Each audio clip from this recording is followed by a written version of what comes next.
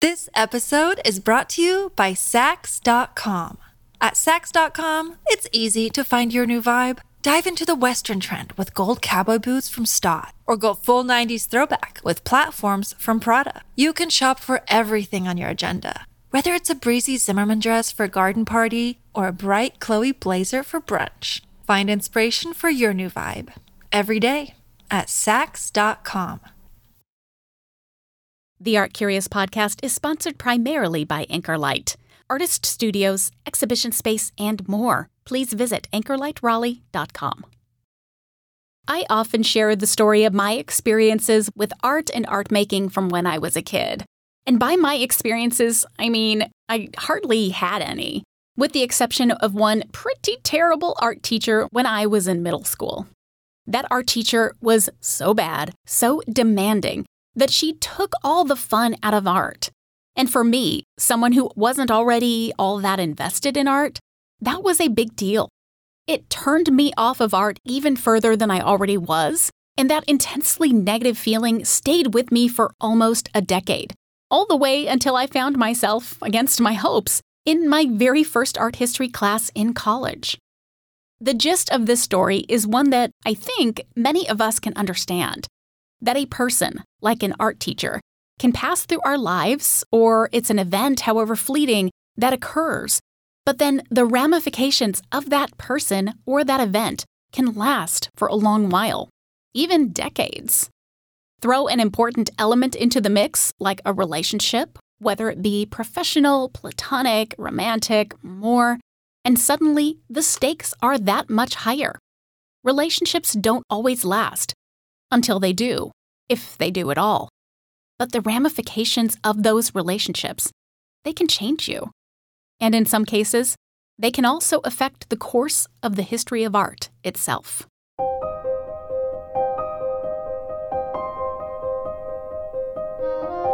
Some people think that visual art is dry, boring, lifeless.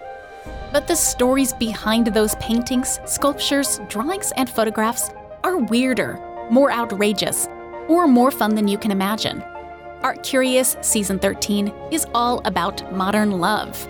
And today we're homing in on the love affairs of Robert Rauschenberg, moving from Cy Twombly and on to Jasper Johns, a series of relationships that may have lasted only briefly, but whose effects on modern art are still felt today. This is the Art Curious podcast, exploring the unexpected, the slightly odd, and the strangely wonderful in art history. I'm Jennifer Dassel.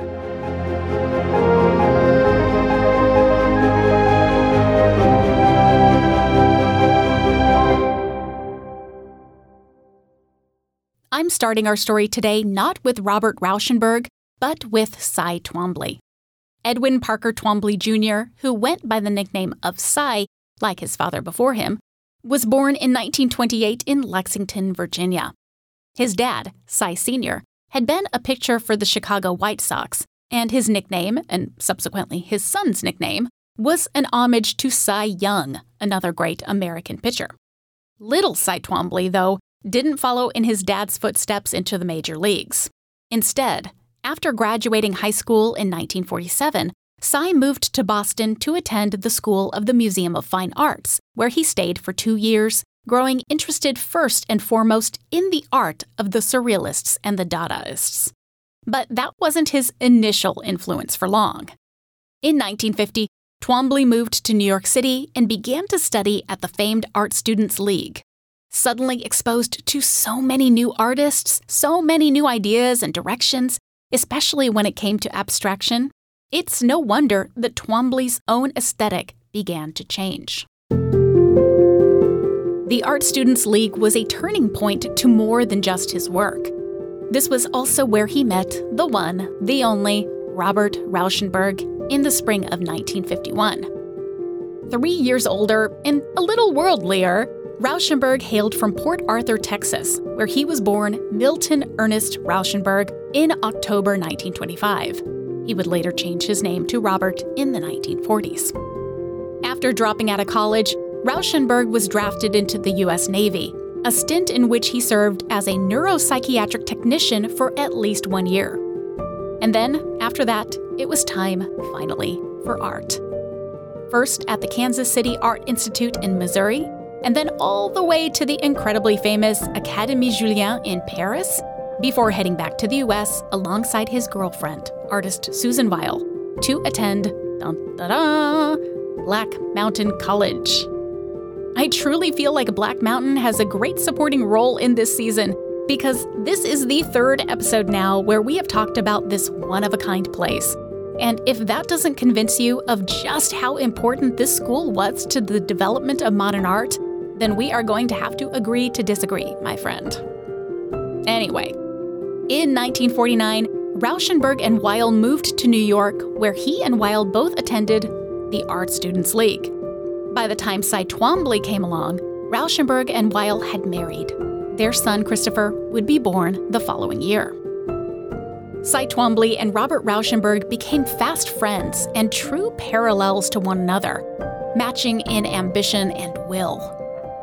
Both were New York outsiders raised in the South, both excited about the burgeoning abstract expressionist movement, and were drawn to more experimental art education and, well, just experimentation in general. Not long after they met, Rauschenberg convinced Twombly that Black Mountain was the place to be, so the two of them hopped back down to North Carolina for the summer of 1951. Rauschenberg's wife, Susan Weil, was heavily pregnant, so she stayed behind in New York. And it was a truly heady time down there at Black Mountain, when changemakers not just in art, but also music and dance, like John Cage and Merce Cunningham, were teaching down there. And it was a time made even headier, because this is most likely when Rauschenberg and Twombly began having an affair. This was wonderful. And this was terrible, because Rauschenberg loved Twombly, and he also loved Susan. So when Susan visited Black Mountain to show off the couple's newborn baby, she learned about the affair between the two men. Distraught, she hightailed it back to New York with Rauschenberg, who tried to patch things up with her, but alas, it was not to be. The couple divorced in either 1952 or 1953. Even credible sources I have found seem to disagree on this one. All of this, though, left Rauschenberg free to explore his relationship with Cy Twombly. And they were about to have an incredible opportunity to do so. In 1952, Twombly won a travel grant via the Virginia Museum of Fine Arts, which he would go on to use for an 8-month journey through Italy and down into Morocco. But he wouldn't go alone. He asked Robert Rauschenberg to join him, and Rauschenberg agreed. That's coming up next, right after this quick break. Remember that you can join us over on Patreon for a few bucks a month and get the show ad-free at patreon.com/artcurious. This episode is brought to you by Sax.com. At Sax.com, it's easy to find your new vibe. Dive into the Western trend with gold cowboy boots from Stott, or go full 90s throwback with platforms from Prada. You can shop for everything on your agenda, whether it's a breezy Zimmermann dress for a garden party or a bright Chloe blazer for brunch. Find inspiration for your new vibe every day at Sax.com. Welcome back to Art Curious. If I could recommend just one article to read about Rauschenberg and Twombly's relationship, it would be a 2018 deep dive into their European and North African excursion in T, the New York Times style magazine. In it, author Tom Delavan writes that not only was this the turning point for both of the careers of these artists, but it was also the turning point for the direction of American art in the second half of the 20th century, according to Delavan. Now, that is a pretty big statement. To understand how and why this might be the case, let's get into that trip and find out what happened therein. As Delavan notes in his excellent article, the first couple of months found the two men in Palermo, Sicily, before they moved on to the Italian mainland and up to Rome. And there wasn't a lot of art to be made at this point. It was more about absorbing the place, the moments, and probably each other. So they took a lot of pictures and mostly acted the part of the tourist, since neither Twombly nor Rauschenberg had ever visited Italy before. What's curious, though, is knowing how their travels would affect the disparate directions that both artists' careers would take. Twombly became interested in the ancient surroundings, the sculptures, the symbolism of Rome, uncovering a fascination that would play out in his works throughout his long career. Later, in Tangier, Rauschenberg found inspiration in everyday items, like old shoes or a random twig, or in the unexpected combination of things, like the brightly modern spray-painted graffiti on top of an ancient ruin. Twombly began sketching prolifically, making scratchy drawings that seemed like they might mean something, like a series of hieroglyphs, perhaps. But they didn't look like they meant much on the surface. To Delavan, these sketches became what he called, quote, a kind of first draft of the artist's later painting career, unquote. For his part, Rauschenberg got really heavy into found objects, like I mentioned, and found images, and so he made collage after collage, moving forward toward what would eventually become one of his career trademarks, his so-called combines. I wonder if either man really knew that this was an important moment in their artistic lives, whether they knew that this was the sign of their new directions. Not that this new direction was a smooth one, though when are new directions, I guess, right? When the artists finished their Euro-African trip, they received the opportunity to show their works at a joint show at the Stable Gallery in New York City, run by a woman named Eleanor Ward. But it did not go well. Response from both critics and visitors was so bad that Ward had to remove the visitor comment book from the show after many hostile commentary toward the works of art therein. Rauschenberg had additional shows that year in both Rome and Florence, where he showcased the assemblage and found images that he had created in Morocco, and those exhibitions went equally badly. It was clear that both artists had struck upon something new, something different, but that the viewers weren't ready for them. In retrospect, it is interesting to see some of the ways that these artists influenced each other. Some ways are really easy to spot, like the aesthetics of preferring black and white over bold color. Speaking of black and white, the early 1950s brought forth one of Rauschenberg's most acclaimed series, his so-called white paintings, which actually ended up being incredibly controversial at the time, and one which counted Cy Twombly among its creators/collaborators. The white paintings are just as advertised. They are an array of canvases that were painted completely white. Rauschenberg requested Twombly and several other friends to paint these canvases with bright white house paint using a roller, so basically making the work as flat and nondescript as possible. Could a viewer then tell the difference between a canvas painted white by Twombly's hands? Or what about one painted by Rauschenberg's studio assistant, fellow artist Bryce Marsden? In fact, you really can't tell the difference between many of these white paintings, if at all. And that was the whole point. Rauschenberg was interested in erasing signs of the artist's hand, creating something in absolute contrast to the overwhelming individualism of things like abstract expressionist paintings. Twombly eventually would move in the opposite direction. In 1953, he was drafted into the U.S. Army, where he spent the following year as a cryptographer. In his off hours, Twombly engaged in something he called blind drawings, sitting in a dark room and allowing his pen or pencil to take the lead. Unable to see at all what he was creating, Twombly would then find himself making strangely curved and distorted forms, all done by hand. As expressionistic and individualistic as Rauschenberg's white paintings were blank slates. This would also end up being a hallmark of Twombly's works for years to come. Whether or not the timing coincided with Twombly's enlistment is a big question, but we do know one thing for certain. Rauschenberg and Twombly ended their romantic relationship later in 1953. What's wonderful, though, is that the two remained lifelong friends, even traveling together again and keeping in close touch. In 1957, Twombly, traveling again through Italy, met the Baroness Tatiana Franchetti, who was a fellow artist, and he married her 2 years later. Franchetti and Twombly remained, again, the closest of friends, sharing a son, Cyrus Alessandro Twombly, who was born in 1959. Both artists, Franchetti and Twombly, preferred independent lives, though, and they remained happily married but sought relationships outside of their partnership. And for his part, Twombly chose Nicola del Roscio, a young Italian man nearly 20 years his junior, to be his confidant and caretaker until his final days. But let's go back to 1953 for a second, with the end of the romance between Twombly and Rauschenberg.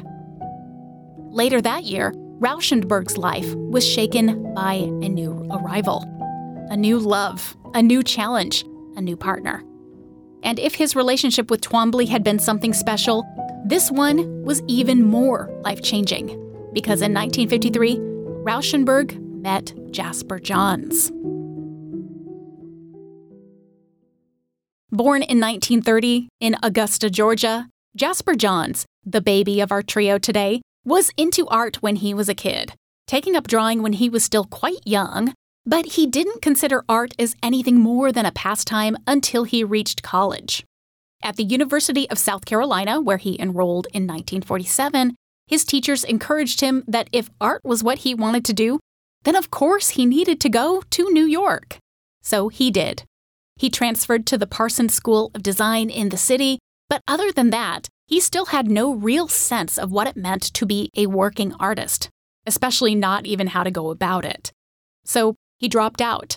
And then he was drafted during the Korean War in the early 1950s, so he let art matters slide. Art went on to the back burner as he shuffled between Florida and Japan over the next 2 years, but after he was honorably discharged in 1953, back to New York he went.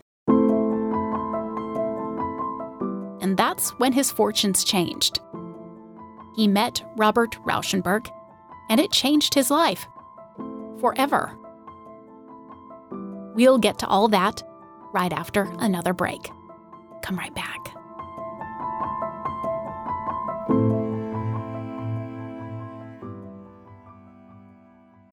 When you need mealtime inspiration, it's worth shopping Kroger, where you'll find over 30,000 mouth-watering choices that excite your inner foodie. And no matter what tasty choice you make, you'll enjoy our everyday low prices, plus extra ways to save, like digital coupons worth over $600 each week. You can also save up to $1 off per gallon at the pump with fuel points. More savings and more inspiring flavors make shopping Kroger worth it every time. Kroger, fresh for everyone. Fuel restrictions apply. Look, Bumble knows you're exhausted by dating. All the, must not take yourself too seriously, and 6'1" since that matters, and what do I even say other than, hey? Well, that's why they're introducing an all-new Bumble, with exciting features to make compatibility easier, starting the chat better, and dating safer. They've changed, so you don't have to. Download the new Bumble now. Welcome back to Art Curious. Jasper Johns and Robert Rauschenberg began their time together as friends first, hanging out casually before starting a romantic relationship in 1954. The relationship was not only a formidable one on a personal level, but, for Johns especially, became a hugely important professional one. Though Rauschenberg hadn't met yet with major artistic success, he was still wonderfully connected within the art world and beyond, and thus the associations and arrangements that he made for Jasper Johns were priceless. Rauschenberg introduced Johns to Leo Castelli, his gallerist.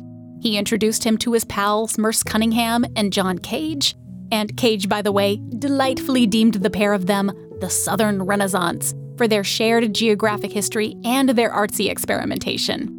A designation that, by the way, seems like it could have just as easily applied to Rauschenberg's partnership with Cy Twombly, but I digress. Inspired by Cage's ideas of chance encounters, Johns, like Rauschenberg, and like many others during this period, adopted something more akin to Dada and Surrealism, movements of the early 20th century, then that mid-century favorite, abstract expressionism. About this shift, Rauschenberg later proclaimed, quote, "Jasper and I used to start each day by having to move out from abstract expressionism. We became the only people who were not intoxicated with it," unquote. But surrealist and Dada experiments, the kind that were in vogue only a couple of decades prior, Johns and Rauschenberg were intoxicated by those. A random assortment of items could become a collage, an assemblage, Johns learned. As Rauschenberg began exploring his concept of combines further, Johns did so too. And I have to say, by no means was he shy about admitting this. In 1955, Johns and Rauschenberg had moved into the same building, occupying artist studios right atop one another. This proximity meant that the two men flitted back and forth between their two studios, watching one another work, challenging each other, and coming up with ideas together. As Johns noted to Rauschenberg's biographer, Calvin Tompkins, later, quote, "We were very close and considerate of one another, and for a number of years we were each other's main audience. I was allowed to question what he did, and he could question what I did," unquote. One wonders how much of an effect Rauschenberg's history-making work from 1955, titled Bed, had on Jasper Johns. I'd have to think that considering the timing and their professional and personal links, that this work of art would have been rather significant. It is hard sometimes to explain the importance of works like Bed to someone new to the art world because it seems really simple on the surface, just as abstract expressionist works sometimes also seem simple on the surface. And simple, by the way, is often viewed as synonymous with shallow or unimportant. But not so here. Bed actually isn't a bed. It's an approximation of one, a kind of a visual joke. Comprised mainly of a large wall-mounted piece of wood, Rauschenberg then attached a quilt, sheets, and a pillow to the wooden support before splashing it all with paint and scrawling ink across its surface.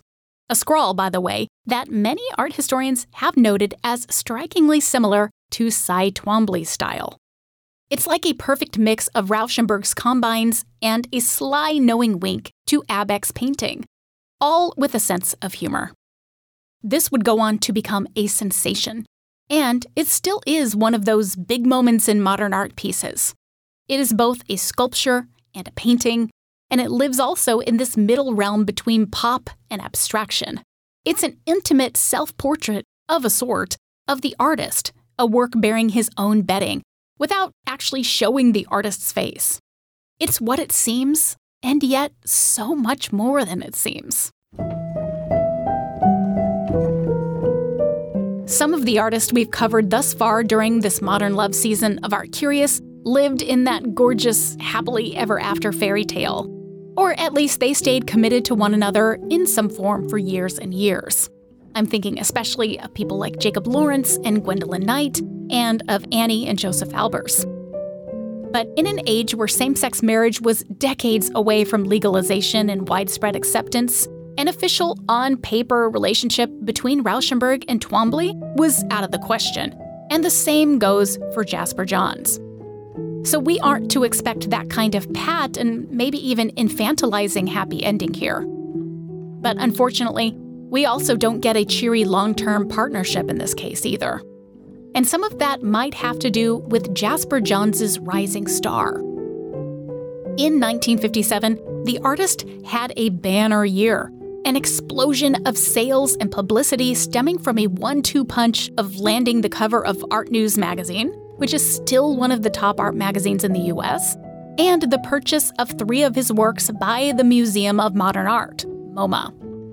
While this was incredibly great news, it seems like it may have come to Johns as a bit of a surprise, and as a bit of a surprise to Rauschenberg. The story goes that these events led to tension between the two men, and that over the next year, they gradually moved further and further away emotionally from one another. By 1959, the men only saw each other intermittently, and by 1960, their romantic pairing was also over. we don't know much about the end of the relationship between Rauschenberg and Johns, as both men were understandably wary about discussing it. Again, see my previous notes about the lack of support for same-sex relationships at the time. But what we do know is that the end, in whatever form it took, was intense and rocky. Both of them, though, did have their work to fall back upon. Johns' style, moving toward what we would now describe as pop art, began to be defined by a bright and colorful palette. His most famous series, known as his Flag series, presents your typical American flag that, just like Bed, is anything but what you might expect right off the bat. Take Flag from around 1955, the same year as Bed, and both now in the collection at MoMA. Flag trades in the everyday, a concept that we as Americans see all the time. The flag that represents so much, like liberty, a love of country, and also more complicated feelings too. As curators of MoMA have noted, the flag could also represent McCarthyism and the so-called Red Scare of the 1950s, spurred on by the fear of communism.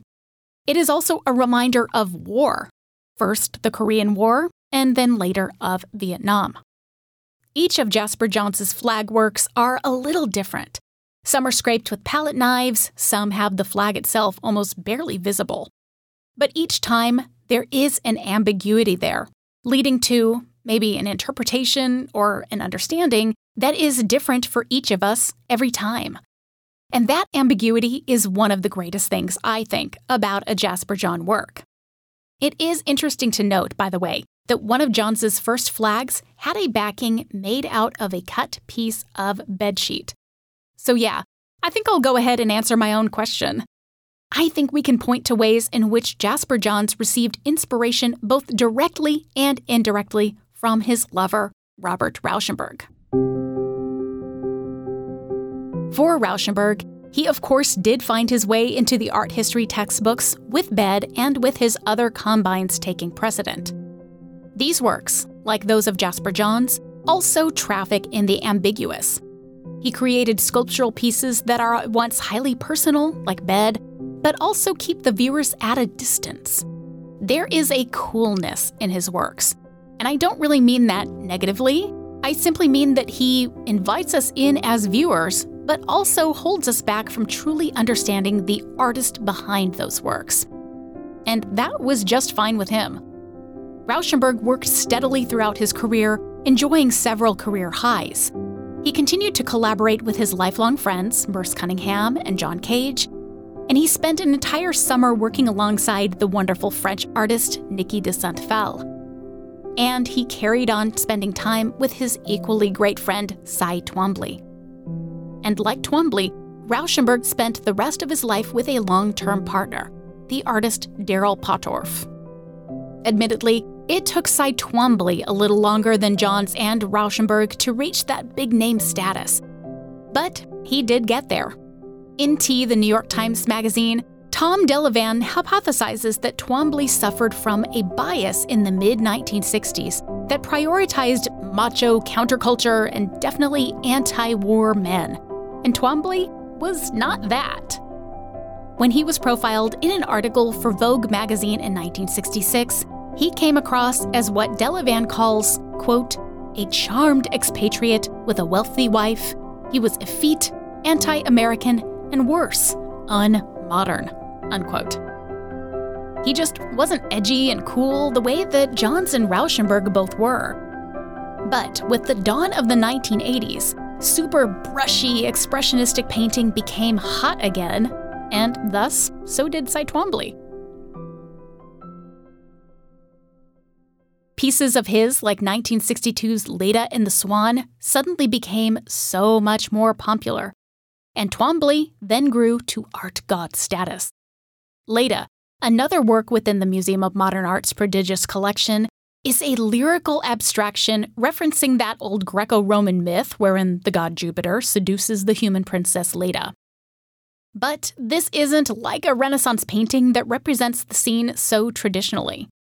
It's like an explosion of the myth, less about what it presents to us and more about how the story might make us feel. Like abstract expressionist pieces, it sometimes feels a bit casual or cast off, like a bunch of doodles and scribbles.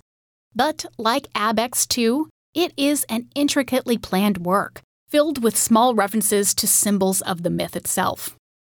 It's like it's ABEX, but that it's been moved to the next level through its freedom of gesture. Of Twombly, the New York Times art critic Roberta Smith wisely once wrote, quote, "The crux of his achievements was not so much to overturn ABEX, but to connect ABEX to other forms of culture." Unquote. I love that. He's linking it to classic literature and myth, and I couldn't agree more with that wonderful statement.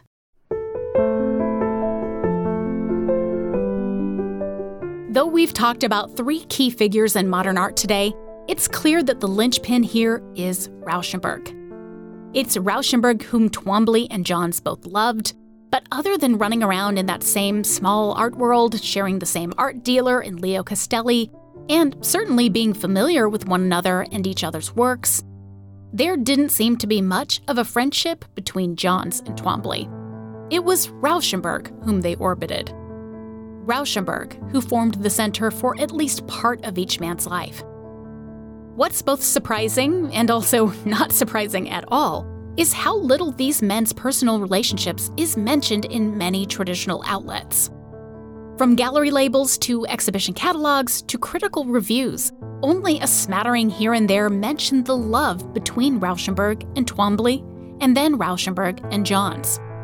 Or if any of the men are mentioned in the same breath, it's via these vague or potentially coded phrases, like calling them close friends. But these men were in homosexual relationships, and though they weren't out in the way that many people are today, they weren't necessarily hiding these facts either, at least not within those very closest in their circle.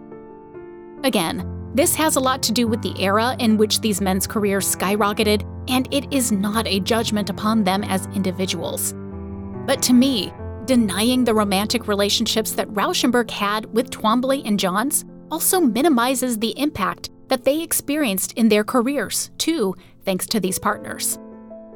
With Twombly, Rauschenberg grew, traveled the world, and edged closer to those history-making combines like Bed. With Johns, he found a challenging sounding board that pushed him into his most mature creative period. Together and apart, these 3 artists charted a course that bridges gaps between abstraction and pop, between painting and sculpture, between classical and the modern. They changed what a segment of American art looked like. And just as equally, they changed each other.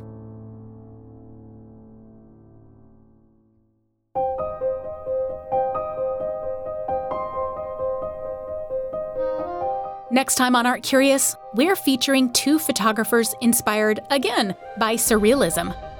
And let me tell you, I fell hard for one of these artists. And I cannot wait to share her works with you. That's coming up in 2 weeks. Don't miss it.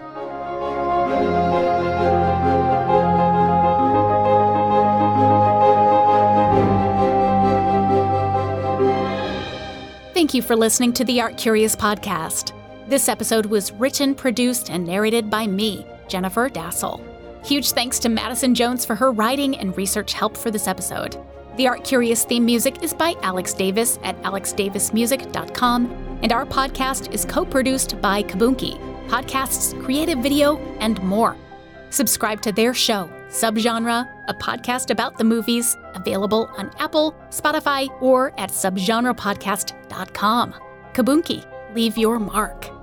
The Art Curious podcast is sponsored primarily by Anchor Light. Anchor Light is a creative space founded with the intent of fostering artists, designers, and craftspeople at varying stages of their development. Home to artist studios, residency opportunities, and exhibition space, Anchor Light encourages mentorship and the cross-pollination of skills among creatives in the Triangle. Please visit anchorlightraleigh.com. The Art Curious podcast is also fiscally sponsored by VAE Raleigh, a 501c3 nonprofit creativity incubator, which means you can donate tax-free to Art Curious to show your support, and you can of course join us at Patreon for the price of a cup of coffee. Check back with us again soon as we explore some more of the unexpected, slightly odd, and strangely wonderful modern art lovers in art history.